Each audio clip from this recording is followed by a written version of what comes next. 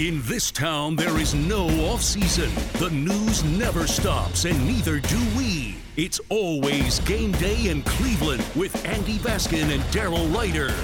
It's always game day in Cleveland. He's Daryl Ryder. I'm Andy Baskin. Daryl, so when we last left our It's Always Game Day in Cleveland studios all across Northeast Ohio, we were left with the notion of what's going on with the land bridge situation. What is going on with the land bridge situation, my friend?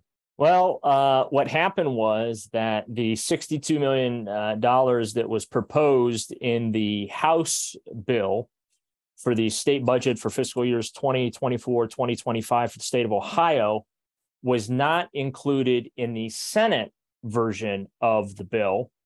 And what was kind of funny about that is, so that the House bill was just under 600 pages in length. The Senate bill was like 900. This doesn't kill the project, though. I want to like make that clear. It delays it, I think. And there's a chance it could still get tossed back in there because they have to do what's called now a reconciliation with the bill. And that is where they get together, both members from the House and the Senate, and they sit down and they go through both versions of the bill that got passed. And they basically write the one that gets to go to the governor's desk to be signed. So still one more step to go before it's officially not going to happen as far as state funding this time around. And like I said, all it does, Andy, is basically push the time frame for potential construction of the project back a few years and closer to the window that I'm guessing where the Browns actually want to do their construction work on Cleveland Browns Stadium. Okay, so what point does this train hit junction function? What's your junction? Well, what will happen is that was a joke. Daryl, I was kidding. This sounds like Schoolhouse Rock. The whole thing is. What does this mean for the Browns? What does it mean? It just means that the process could be delayed a few years. Do we think this thing's actually going to happen then? Do you think that they'll actually build it? If they don't get the state funding, are they not building it? And if they don't get the state funding, who's paying for it? Yeah, if they don't get state funding, I think it becomes hard to build, to be perfectly honest with you. But right now, it's not dead. If the next time they go to do state budgets and there's no state funding included, then I think it'll be dead. So I just kind of want to go through, as a city of Cleveland resident, I went ahead and I took the city's survey. They did the lakefront survey that I had mentioned on the podcast and even on your show. Yes. So I took the survey. Okay, good for you. And so there's 3 items that the city of Cleveland was looking for input on regarding the potential building or not building of a land bridge. So option 1 that they were looking for feedback on was build a land bridge over the existing freeway known as the Shoreway. The speed limit stays at 50 miles per hour. Cars would move quickly through the area. There would be no side street intersections, driveways, or bike and pedestrian traffic. Plan 2, build a land bridge and change the Shoreway to be a low-speed local road.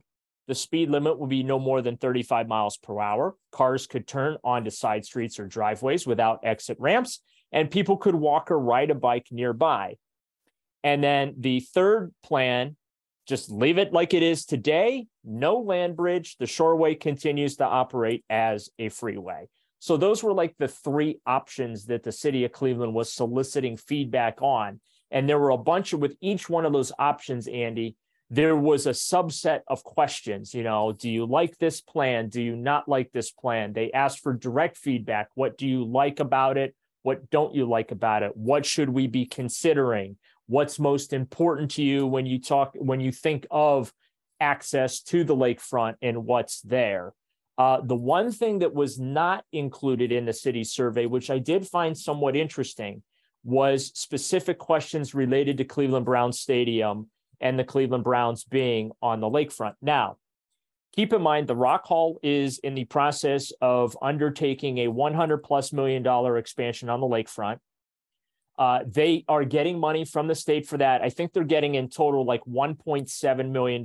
Just off the top of my head, as I comb through every page of that state budget. I wanted to hit myself in the head with a ball peen hammer when I was done. God bless the State House reporters. And let me tell you, just even outside of the specific issue that I was looking for, there's a lot of really, really important issues in that state budget that I hope that get reported on, because people need to know what is in it. But I'll just keep my focus here, Sure. related to the Browns. But I do want to send some respect out to those State House reporters. I cannot imagine having to process all of that information. So Bedrock for Tower City, they got a $2 million thing from the state in this budget.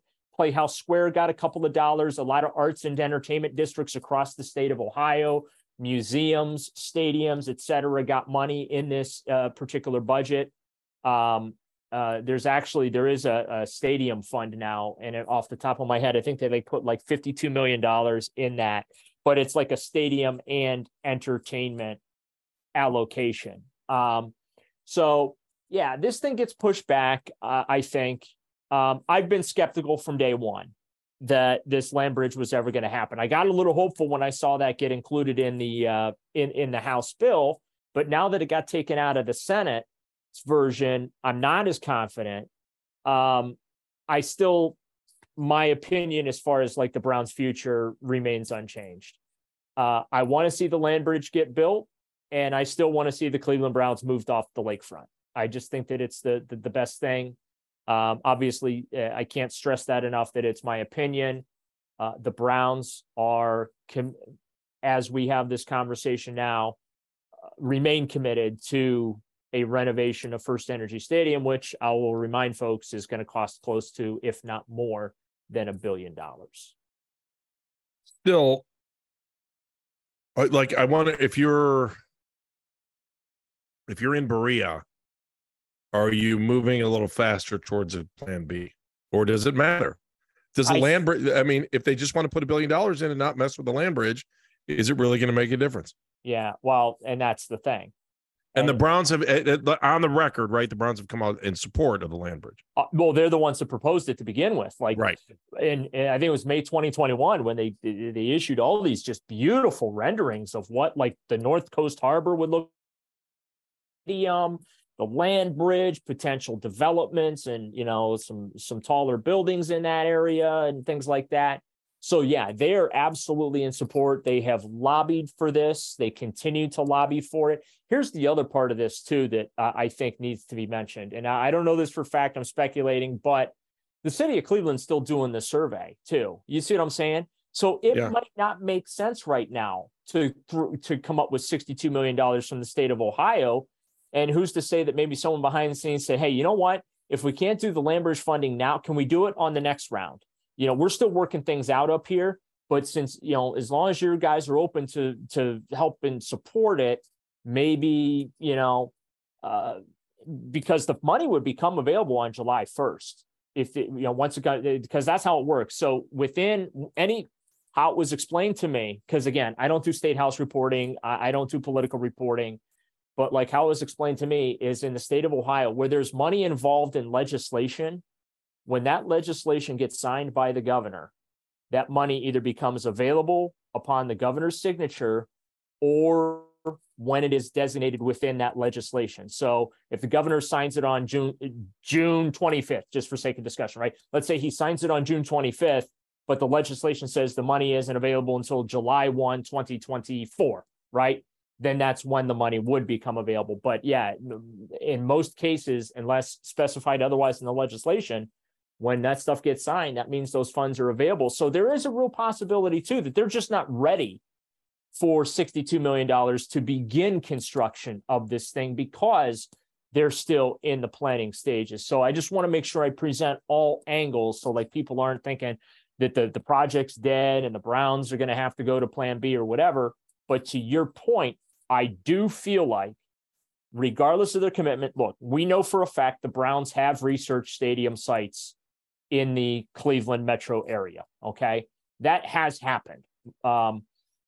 Where those sites are, I have a few ideas where they are. I've not been able to pin those down specifically. And part of the reason I haven't been able to pin those down is because the Browns are committed to Cleveland Brown Stadium. So they don't even want to talk about a new stadium. But you know what? We can talk about a new stadium. Let's do that in a minute, Daryl. Let's do that. Plus, news about training camp. We're going to talk about that too when we come back. It's always game day in Cleveland.